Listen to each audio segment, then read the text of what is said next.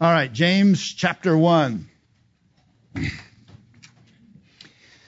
lifestyle and convictions of a biblical Christian. That's what the book of James is about. This is how a Christian thinks. This is how a Christian lives. This is how genuine faith proves itself, validates itself, and perfects itself. This is genuine faith. Real Christians have a faith that's validated by what they do and don't do. Today we're going to focus on something Christians don't do or shouldn't do. This is James chapter 1. This is the first section, Real Christianity. Real Christians deal with difficulty differently. That's our big idea, and they deal with it successfully. As it relates to troubles external, they embrace those troubles, they accept those troubles, they celebrate those troubles, they engage the benefit of those troubles, they trust God in prayer by faith to allow those troubles, as they cooperate with Him and His sovereign intention in difficulty, to make them what otherwise they wouldn't be. They don't run from trouble, they don't just try to survive it or numb themselves to it, they actually seek to capitalize on it. Because what Christians know, because God's Word tells us, is a good God is doing good things through difficult places. So if you're in trouble today, you have an opportunity. If you're in trouble today, the divine master trainer is engaging your heart in a way that is designed to advance you. Not to harm you, but to help you. To become what you were created to be, what you were redeemed to be, and that is to walk and live like Jesus Christ, whole, complete, lacking in nothing. Real Christians deal with difficulty differently. One of the preeminent places of difficulty is materially, financially. So James gives us in a few verses how real Christians deal with financial trials and tests, difficulty. If you're poor, he says you're to glory in your high station. So if you're a person of low status financially, economically, socially, you need to remember who you are if you're a Christian and rejoice in that.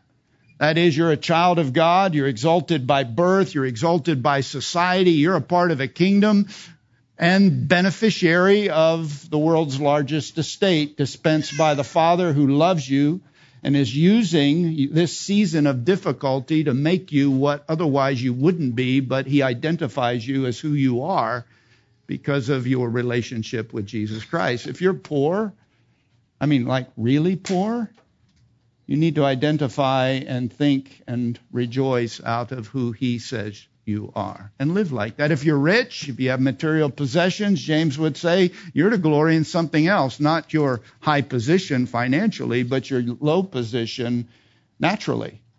You're temporal. You're vulnerable. You're like the flower of the grass, here today and gone tomorrow. Let that shape your perspective. It'll protect you from the deceptions that wealth can bring.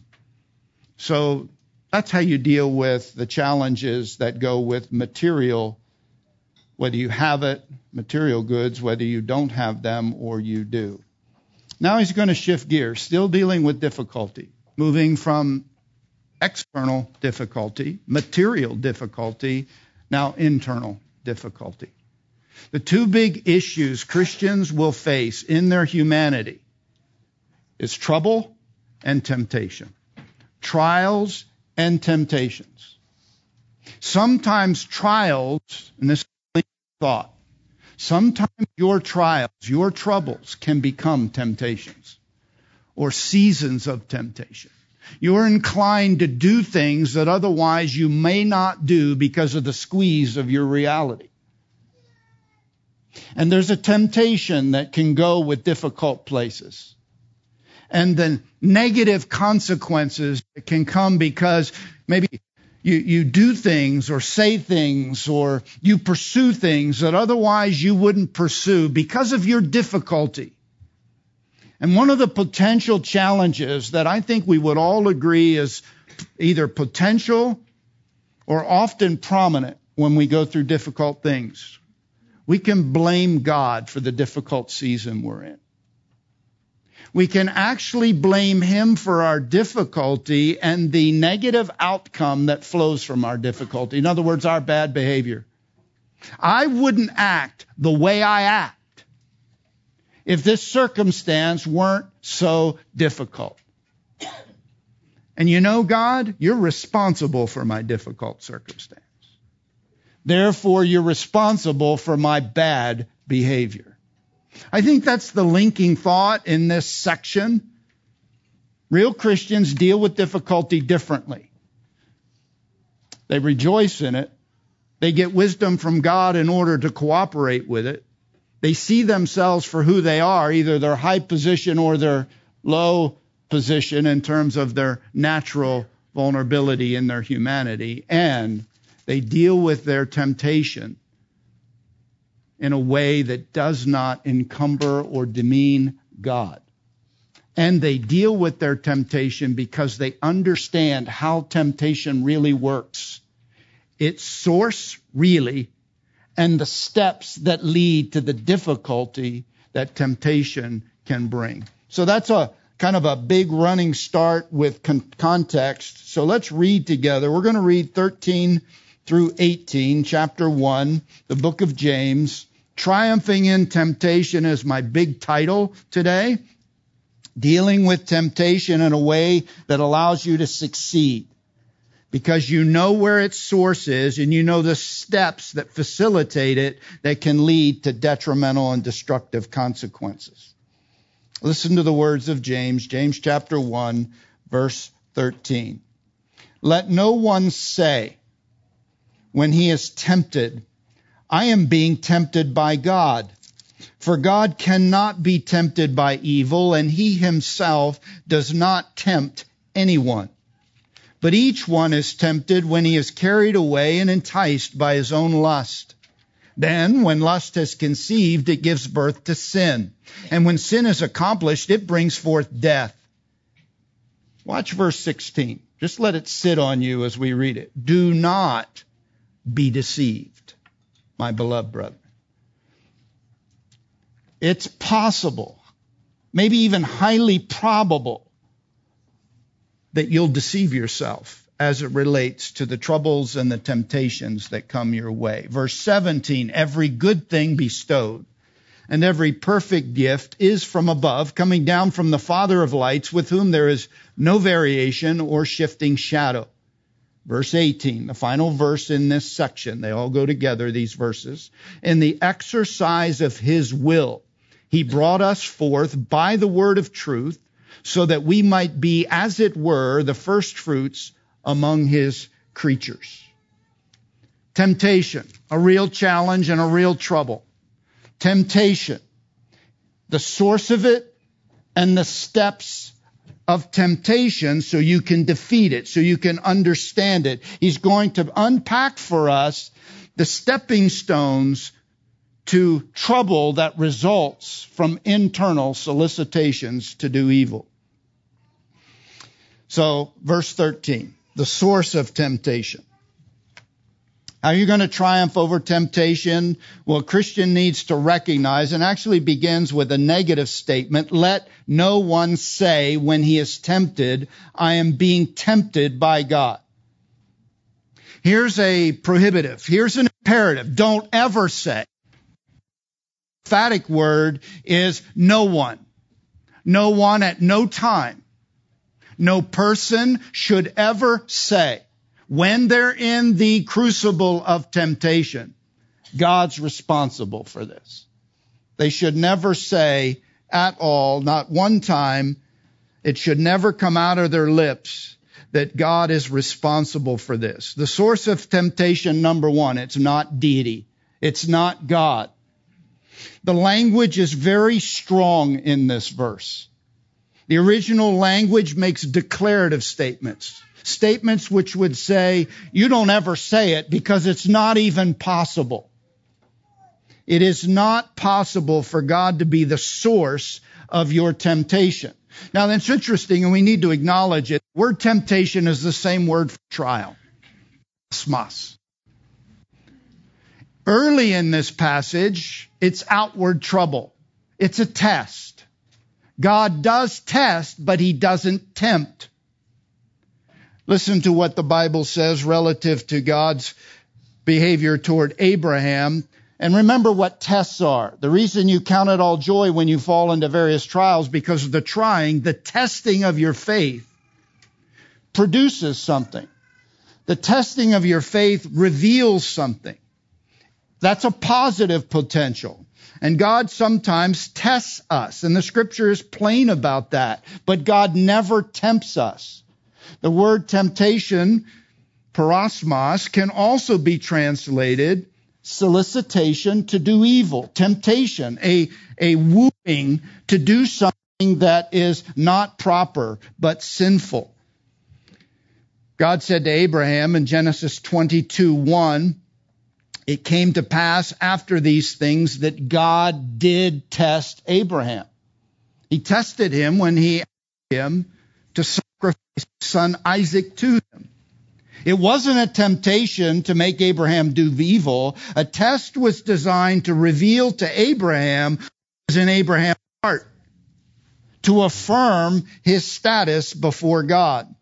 This is what Moses said to God's people in Deuteronomy 13:3. For the Lord your God, to the people of Israel, Moses talking, the Lord your God is testing you to find out if you love the Lord your God with all your heart and with all your soul. These circumstances, these difficult places, are not designed to woo you into sin, but reveal the status of your heart before God, the character of your heart. Which is why Psalm 7, verse 9, part B, David writes, for the righteous person, God tries. He tests the heart and the minds of the righteous. You see this in 2 Chronicles chapter 32, verse 31, where it relates to Hezekiah. You remember Hezekiah's story? Maybe you do, maybe you don't. This is rehearsed in 2 Kings chapter 20 and 2 Chronicles chapter 32, where Hezekiah is flourishing, and then the Assyrians, the enemy, threaten. And they say that we're going to destroy you, and Hezekiah, in great panic, if you will, calls the man of God Isaiah and says, we're threatened, we're vulnerable, and he solicits the prophet's support in prayer, and he begins to seek the Lord for support. And God does an amazing thing for Hezekiah. He defeats the Assyrians all by himself. 185,000, all of the enemy dead and distracted, sent home. Big event in the life of Hezekiah.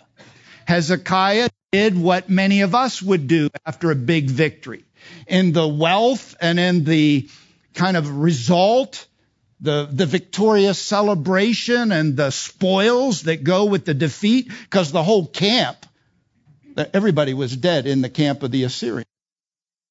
Assets were available to Hezekiah, and himself with those assets. What happens when you win a great victory and you enjoy great benefit? Well, one of the potential happenings is you don't say thank you, God. You elevate yourself with, wow, look what I have done, which is what Hezekiah did. And the next thing Hezekiah knows is he's mortally ill. He gets a diagnosis that says, you're going to die. Again, humbled in that reality, he appeals to God in prayer.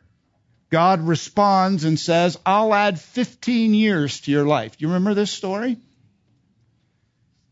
What happens when God answers a prayer like that? Oh, and then he added this. Hezekiah said, I validate that for me. Give me the comfort and confidence that the promise you just gave me to extend my life is going to be realized. I'm going to be healed, and I'm going to enjoy 15 years. He gave him a sign. The shadow on the steps when the sun was setting, the shadow on the steps all the way to the bottom of the stairs in the house of Ahaz. The sun is going to go backwards, and those steps are going to move from the shadow. It's going to go back up the stairs. 10 steps are going to be illuminated because the sun is going to move. Pretty big sign.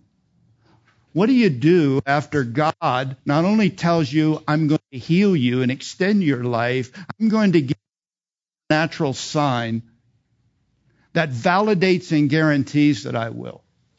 What are you going to do? Well, not only are you going to celebrate, but you also ought to say thank you.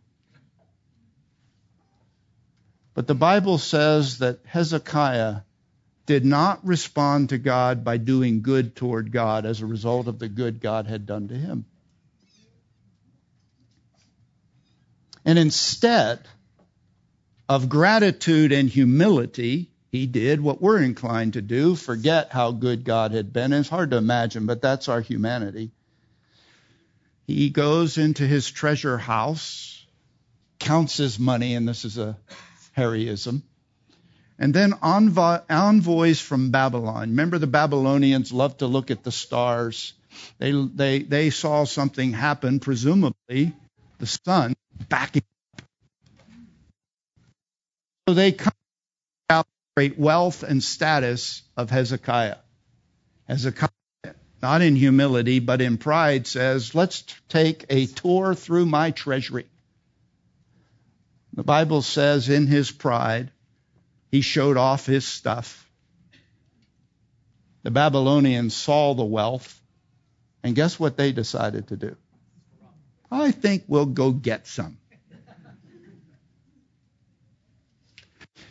When Hezekiah enjoyed that great experience from God, the Bible says something in 2. I don't know why my mic is in and out? Okay, so is it a battery thing or is it a Harry thing? Can't be me. It's got to be the battery. Listen to what the Bible says about Hezekiah's behavior with these envoys from Babylon. The Lord God, when these Babylonian envoys, ambassadors came to check out the wealth and the reason for the sun backing up, this is what the prophet says. The Bible says about Hezekiah. God left him alone to test him, that he might know, God and Hezekiah, all that was in his heart. I'm going to let you make a life decision independent of me. After I have blessed you, after I have benefited you, after I have supernaturally healed you, after I've done a sign that is validating that work, unrivaled and undeniable, I'm going to leave you alone to make a decision that is ultimately going to cost the nation, because I want to test what's in your heart. I'm going to circle back to a big statement. God tests us. Difficult things or blessings can be means of exposing necessary realities about who I am, how I view him. What's in me? Listen, God tests.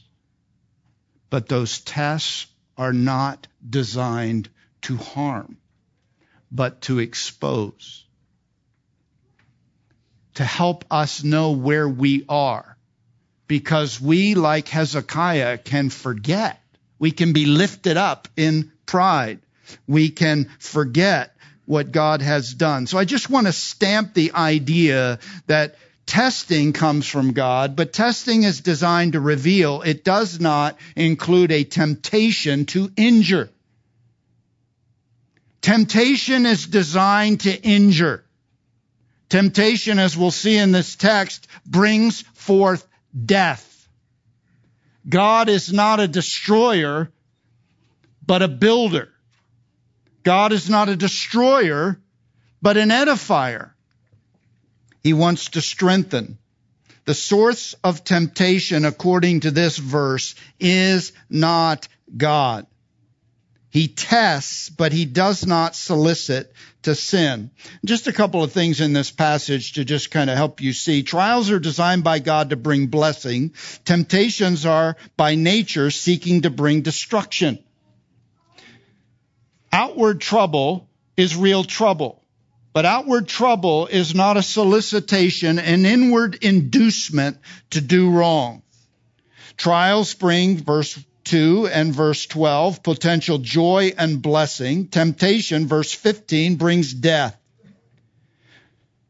Verse 4, trials can bring us closer to God. Temptation, by the nature of temptation and sin, brings forth separation from God. Trials are to be endured. Temptation is to be fled or avoided. Why is it true that God is not the tempter? Because of who God is and how God is and what God is purposed in doing. There's a twofold reason, and the way this verse works is there is a ground or reason, verse 13. I want you to see the word for God cannot. It is absolutely impossible. It's called a static present. It's not possible ever for God to be tempted, and it's not possible for God to tempt me. He does not tempt anyone. So here's how the verse sets up. No one can say God's at fault. Because nobody at any time has ever been tempted by God.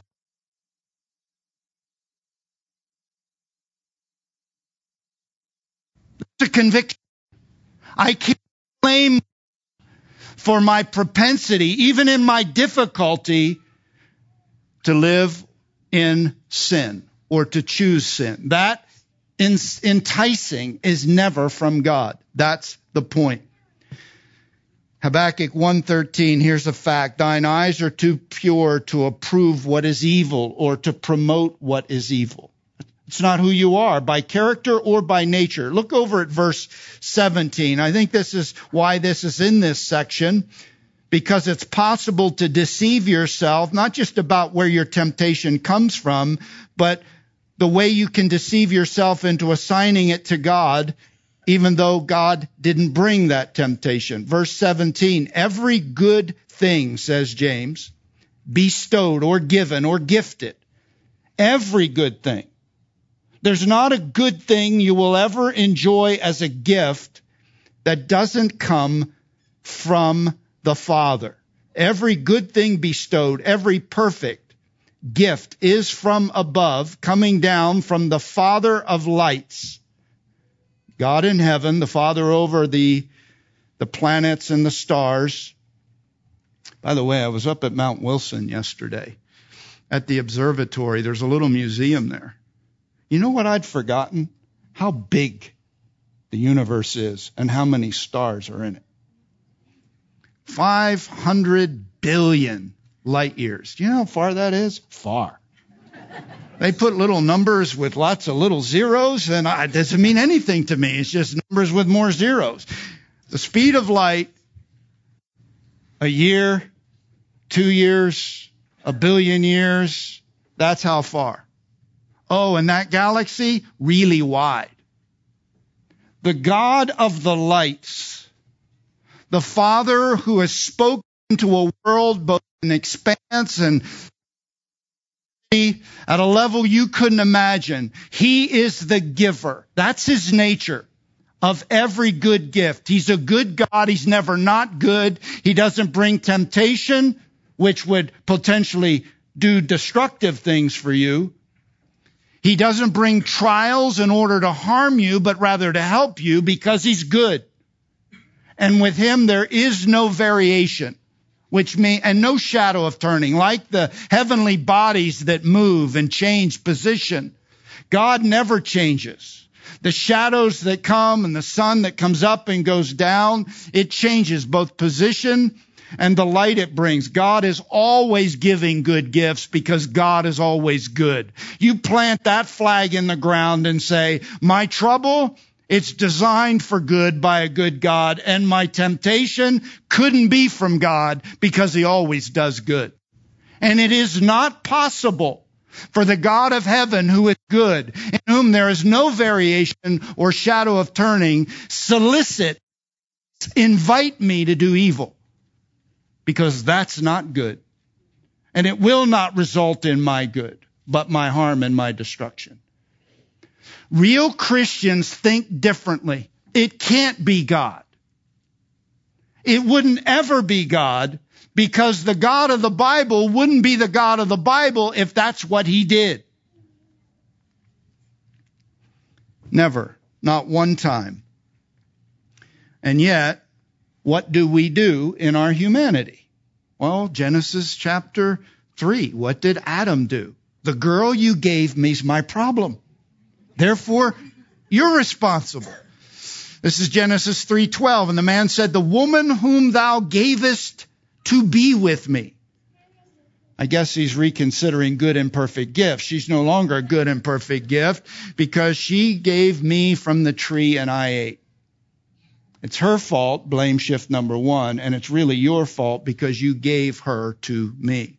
This is Isaiah 63. Later on, that's at the beginning, and later on, God's people, Isaiah 63:17. Why, O Lord, do you cause us to stray from your ways and harden our hearts from fearing thee? That's Israel to their God, the good and perfect gift-giving God. Go astray because you make us go astray. Our hearts are hard because you're the reason our hearts are hard. The reason I'm living in sin is you. It is in our humanity, that propensity. I want you also to look at verse 18, because not only is it impossible for God to be the source of temptation because of who he is and how he is, good all the time, but what his purpose is as it relates to you. Verse 18 talks about God's good purpose in saving you. Verse 18, in the exercise of his will. Now notice it doesn't say your will, his will. He brought us forth. Who's the actor? God is. Whose will was exerted? His will. A good God exercised his will to do something for you. He brought us forth by the word of truth. Whose word would that be? His word. The word of truth, so that we might be, as it were, watch this, the first fruits among his creatures. So that we would be a kind of first fruit. Ancient law, all first fruits were sacred to God. That is to say, all of them, the first fruits, belonged to him as his possession and his property. It makes no logical sense that God would take what is his possession, his property, at his expense, based on his purpose, to take it and in any way try to damage or destroy it. It's irrational. First fruits were sacred to God. And the critical core truth and conviction and perspective is God is immeasurably and invariably good. His supreme purpose and objective is to recreate, that is, to save and transform life through the truth of the gospel, so that the men that he saves, he brings forth by the word of truth, his word, are his. They belong to him, and they're his treasure, his sacred, blessed possession. They belong to him, they are his, and it's irrational to say that he who would purchase them would destroy them or risk them or in any way corrupt them. Be like me taking something very valuable to me and intentionally putting it at risk or harming it, playing with it. Because it's valuable, God would never do it. That's his nature. So here's the first thing I want to say about the source of temptation. It's not deity, cannot be deity. Not because of who God is. Secondly, because of how God is, good all the time. And thirdly, because of God's purpose. It would contradict what God has done and why he has done it. So where does it come from? It comes from us. The first way you would be tempted to say it is, the devil made me do it. Okay, so if you get off of God made me do it, now we're going to deal with the devil made me do it, or she made me do it. All of which would be wrong. Real Christians don't assign responsibility for temptation to God, firstly to the enemy, or to someone else. Real Christians recognize, according to verse 14, that the temptation originates from within them. The source is not deity, but, here's the word, their desire. Their desire. The source of temptation is not God. He tests, but he does not solicit to sin. The real source, according to verse 14, is inward desire. Notice what it says, verse 14, which is an adversative conjunction, meaning on the other hand, it's not God. It couldn't be God. He never tempts anybody. Verse 14, but each one. Do you see the each one? No exceptions, no exclusions. It's in the emphatic position. So every time somebody endures temptation, this is the fact. This is the fact. This is the reality. Each one is tempted when he is carried away and enticed by what? By what? His own desire. Lust. Look, lust is a fair translation. It just always implies negativity. I can't tell you I'm lusting after something and some negative connotation not come from it. But the word is epithumia. Thumia means desire. Epi's a prefix which makes it an ardent desire, a strong desire. It's a natural appetite. Look, it's not wrong for me to long for Krispy Kremes. It's not wrong for you to long for intimacy. It's not wrong to long for comfort or sleep or significance. That's not wrong. That's natural. This is a heightened desire. I have a strong desire. I have a hunger for something. This says, and the way this verse is constructed, the source of every temptation begins with a strong appetite in me. And it doesn't even have to be an evil appetite. This word is used of Paul when he says, I have a great desire to see your face, referring to the Thessalonians and 1 Thessalonians chapter 2, verse 17. He says, I have a strong desire to depart and to be with Christ. Epithumia. It's strong. Jesus, when he was tempted in Matthew chapter 4, went how long without food? 40 days. Then the Bible says he became hungry. Strong desire to eat. Then the tempter came. If there is a temptation, it's rooted in an appetite and a longing that you have, a strong one. And the strength of that appetite becomes the source, the originating source, because that's what James is describing, our epithumia, our strong desire, a heightened desire, an ardent desire, a strong inclination of the soul to acquire something, to have something. It means to set your heart upon, to long for. And not always negative. I'm just hungry. I haven't eaten. I haven't eaten for a long time. I did breakfast at 4:30 this morning. I'm hungry. That's not evil. When the donuts come out in the morning, and I am thankful for those, but I can't go over there. Because for me, they would be a temptation. The issue is the originating source of temptation is in me. It's my hunger. The problem is not with the desire. Listen to this. It is with the means by which we seek to fulfill it. It is the object we choose. Enter the enemy. Notice what it doesn't say about the tempter, because that's how Satan is defined. Genesis 3, the serpent tempted Eve. Matthew 4:1, Jesus was led up by the Spirit to be tempted of the devil. 1 Thessalonians 3:5, Paul writes, lest by some means the tempter have tempted you and our labor would be in vain. Satan is a tempter, but he's not the source of the temptation.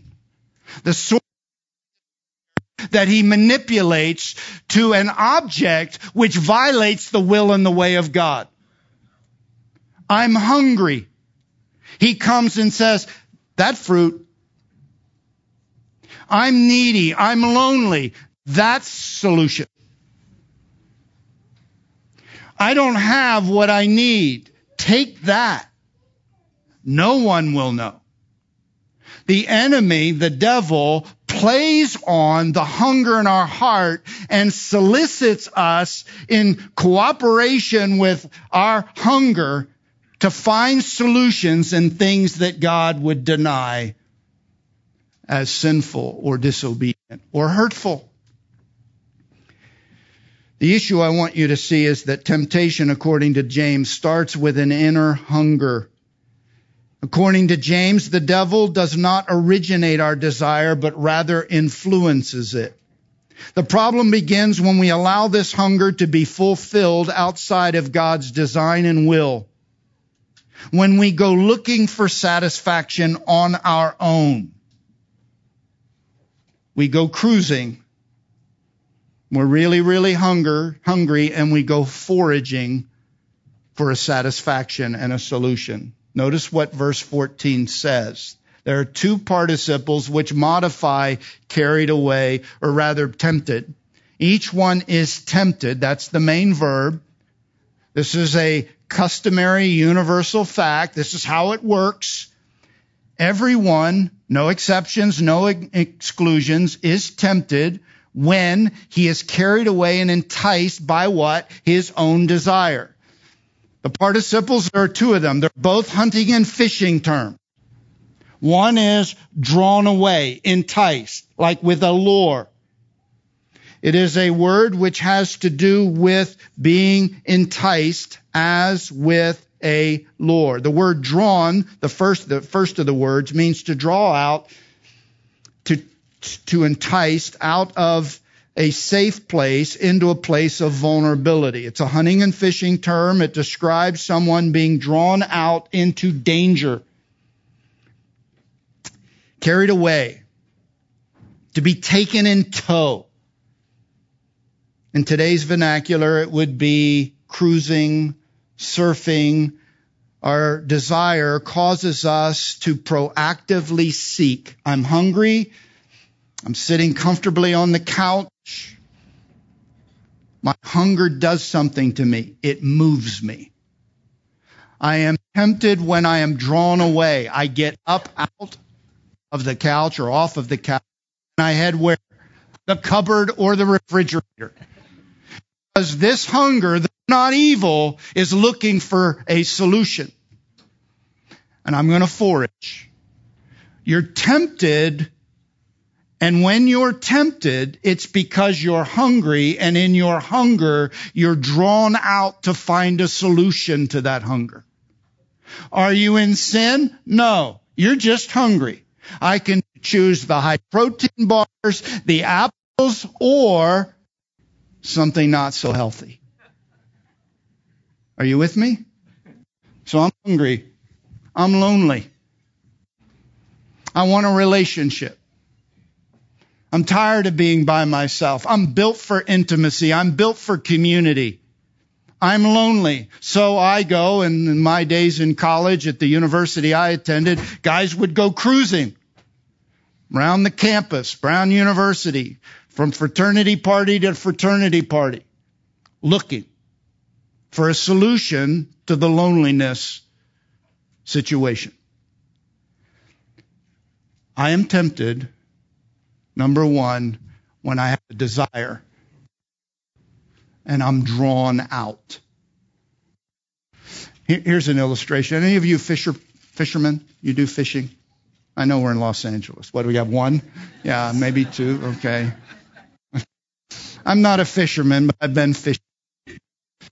In the great state of Alabama, there's ocean fishing and there's lake fishing. And one of my buddies, a veterinarian, had a big boat, and we'd go out on Lake Logan Martin by the dam and we'd fish. And he had a depth finder and he had little deals where you could figure out where the fish are.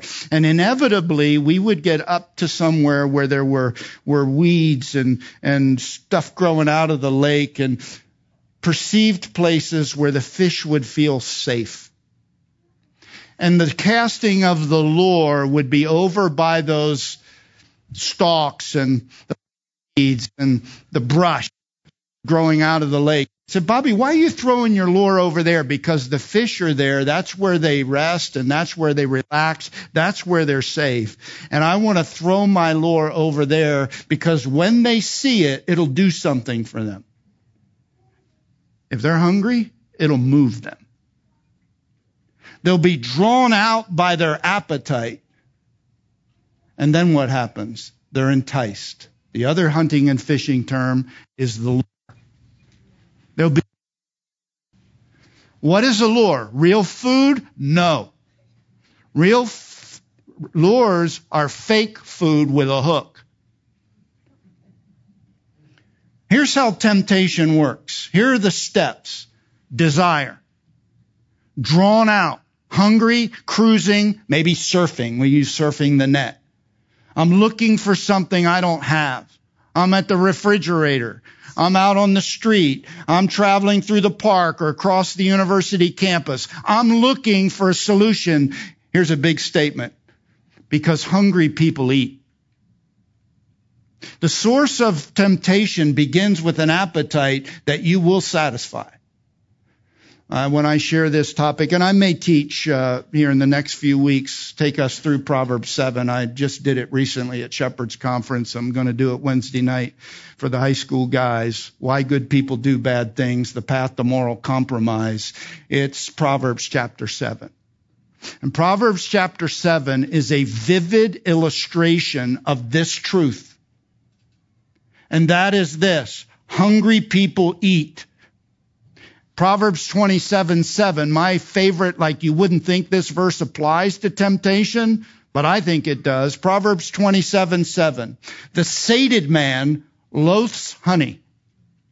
You know what a sated man is? Sated means I'm full to the top, I can't eat another bite.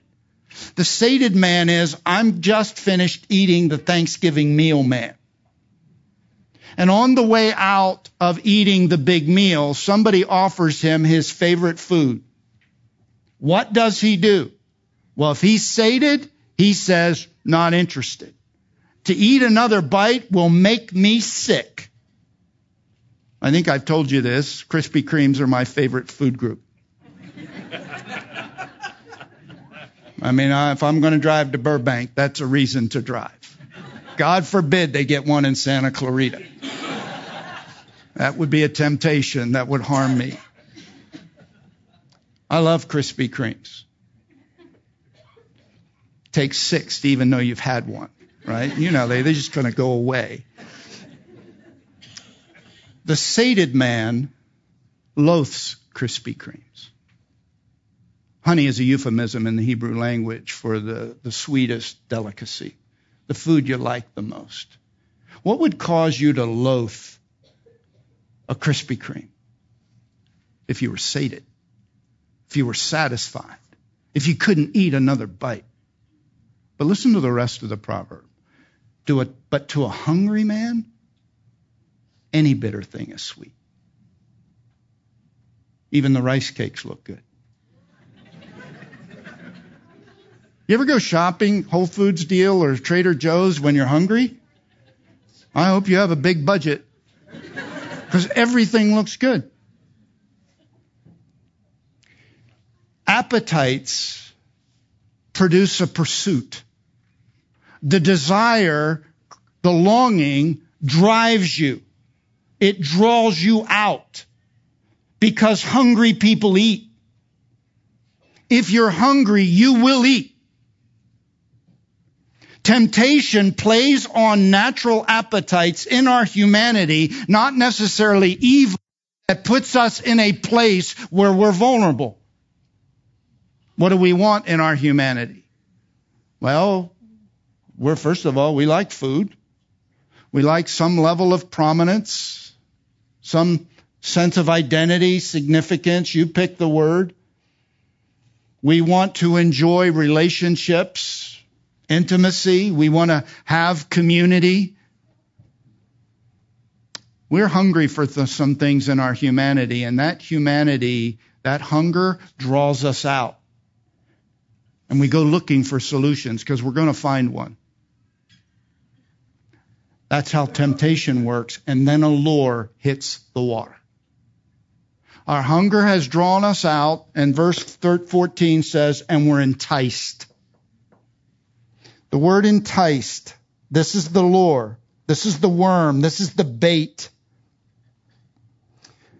It's a passive participle, which means somebody throws it out there. It's not me. I didn't create it. I'm drawn out and enticed by something that offers the promise of fulfillment. Something that says, this will satisfy my hunger. This will meet my need. I'm carried out like a fish from the safety of the reeds. I'm hungry. I'm looking. A lure hits the water. I'm enticed. I'm drawn, and I'm moving toward it. The first step of temptation is desire. The second part is drawn out. The third part is I'm deceived by a lure. I want you to notice this word is enticed, not because it's real food. It's a hunting and fishing term, and it means to be baited as with a lure. So it's not real food. It's not satisfying food. It's fake food. It's an object that can't do the job. It can't fulfill the promise that it implies.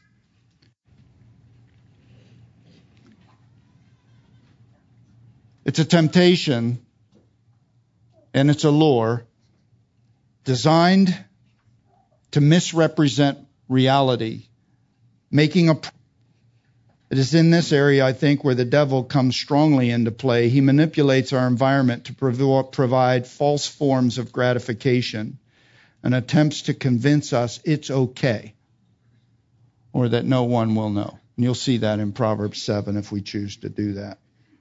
Here's a universal fact. In a nutshell, this is what James would say. Each man is tempted by his own inner desires, his hunger, being drawn out by them and encountering and allured with some bait, some temptation. Has he committed sin? Yes or no? No. There is no sin. You're going to see that in verse 15. Then when lust has conceived, when the desire conceives, it gives birth. This is vivid language. Two things come together in a conception. The desire and the opportunity united with a decision of the will. Here's the fourth category or step in temptation. I'm going to use the word decision. You have deception, which is the lure. You have being drawn out, which is driven by the desire. And now you have a decision, the union of the desire with the will.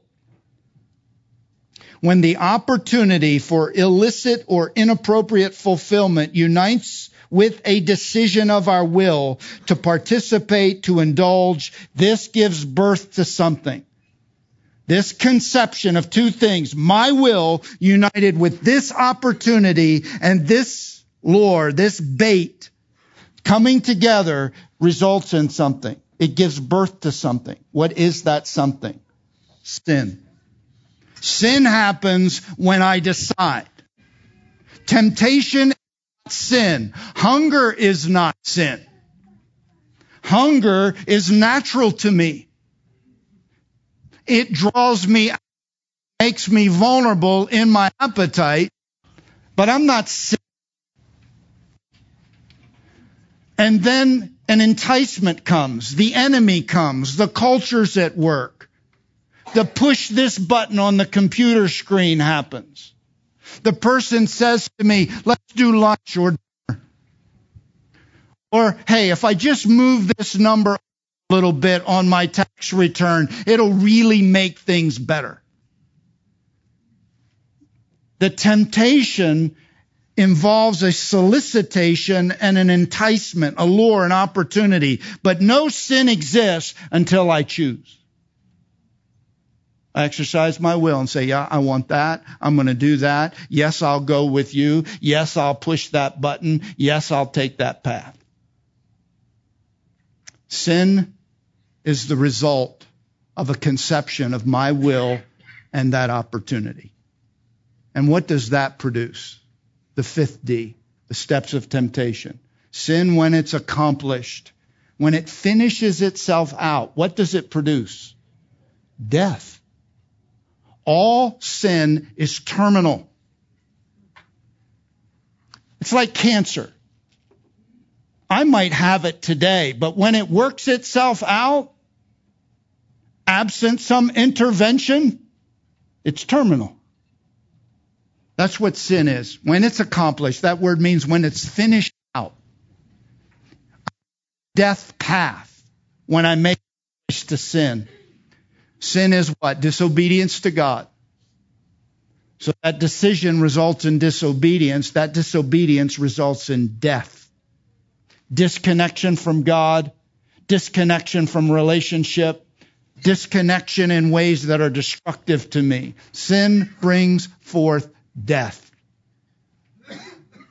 Every time, lest it be interrupted. That's how temptation works. It is a drawing away, an enticing, a deceptive enticing that invites me to find solutions outside of the will and the way of God. And when I make the choice to do that, the inevitable outcome is pain, loss, and destruction. Every time. No exceptions. That's how temptation works. Those are the steps to it. And the next time I'm up, I want to talk about the strategies to overcome it. I want to close. I want to read to you. Just turn back to Proverbs 7 because you're going to see all of those flavors. I'm not going to teach it. I'm just going to read it. This is a morality play, Proverbs chapter 7, verse 6. This is the wise man talking to his son who he would desire to be wise. And he says in verse 6, the wise man, for at the window of my house, Proverbs 7, I looked out through my lattice and I saw among the naive, that's a young, morally immature man, I discerned among the youths a young man lacking sense. Now watch verse 8. Passing through the street near her corner, he takes the way to her house. This is going to be a reference to an immoral woman. Passing through the street near her corner, he takes the way to her house. Now what this is cruising. I'm hungry. I'm out in the night, verse 9, in the twilight, in the evening, in the middle of the night, and in the darkness. So I'm out at a time nobody with good character and virtue would be out in the middle of the night, certainly in this culture. I'm passing near her, the potential solution to my appetite and hunger. I'm doing it. I'm cruising in the middle of the night. I'm drawn out by my desire. I'm now looking, and then a lure hits, verse 10. And behold, a woman comes to meet him. So that's the lure hitting the water. He's drawn out from his home. He's now in the streets. He's now out at night, and the lure hits. Dressed as a harlot, cunning of heart. It describes her. Verse 22. The lure, he responds. Verse 22, with a decision. Suddenly, he follows her. This is the decision point of the conception of the opportunity, the lure with the will. He follows her. What's that result in? As an ox goes to the slaughter, or as one in fetters to the discipline of a fool, until an arrow pierces through his liver, as a bird hastens to the snare, so he does not know that it will cost him his life. Because sin, suddenly, the conception of the will results in sin. He follows her. What's that result in? Death. Sin, when it's accomplished, brings forth death. How many times does that happen? Every time. You decide to find a hunger solution rather, in a category that's not consistent with a good God who's created a good world to produce a good outcome, to meet every need. Every good and perfect gift comes from him. No good thing will he withhold from them that walk uprightly. God's desire is your good, and he wants to feed you from the fountainhead of the life of God. Don't choose something lesser in your hunger that is a deceptive trap that brings destruction and damage and death to your life and to the relationships in your life. That's how temptation works. And next time we're together, where I'll be teacher, I'm not going to teach next week. We have Han teaching next week. I may be here shaking a little bit. It'll be the first time in 35 years I have not taught on Resurrection Sunday. So if you find me in the corner shaking, it's not because I have a caffeine thing. It's I haven't had an Easter Sunday like that. But I'm really looking forward to just drinking in next Sunday. And I hope you will too. But I'll be back, Lord willing, a few weeks after that, and we'll talk about the strategy. Not the source, not the steps, but the strategy to overcome temptation. Father, thank you for the time that we've shared today. This is a technical section. It's designed to help us see, almost like looking at game film, trying to understand how our opponent functions, to the end that we can make choices to interrupt or to take action that will prevent loss and death. Lord, I pray that as we prepare this Easter week, this Passion Week, that we'll think about the good God who spent at great price, Lord, a provision for our salvation. And that, Lord, we'll recognize there's no way that he would want to draw us out in a way that would be harmful, but has provided for our satisfaction in good and legitimate ways. And it's the enemy and it's our desire that come together in a willful union that harms us in ways that are hard to imagine. Help us to think right and help us to decide well, to the end that we can enjoy the pleasure and the treasure of being a first fruit for your possession and for our blessing. That's our prayer together today. In Jesus' name, amen.